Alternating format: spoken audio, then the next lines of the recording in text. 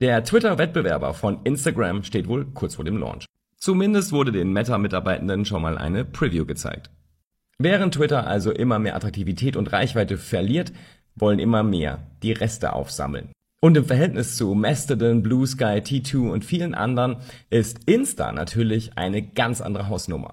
Meta braucht letztlich nur 10-20% der Nutzenden davon zu überzeugen, dieses Tool auch zu nutzen, um für Twitter eine ernsthafte Konkurrenz zu sein. Obendrein soll dieser Client auf ActivityPub aufsetzen, also mit Mastodon kompatibel sein. Shortcast Club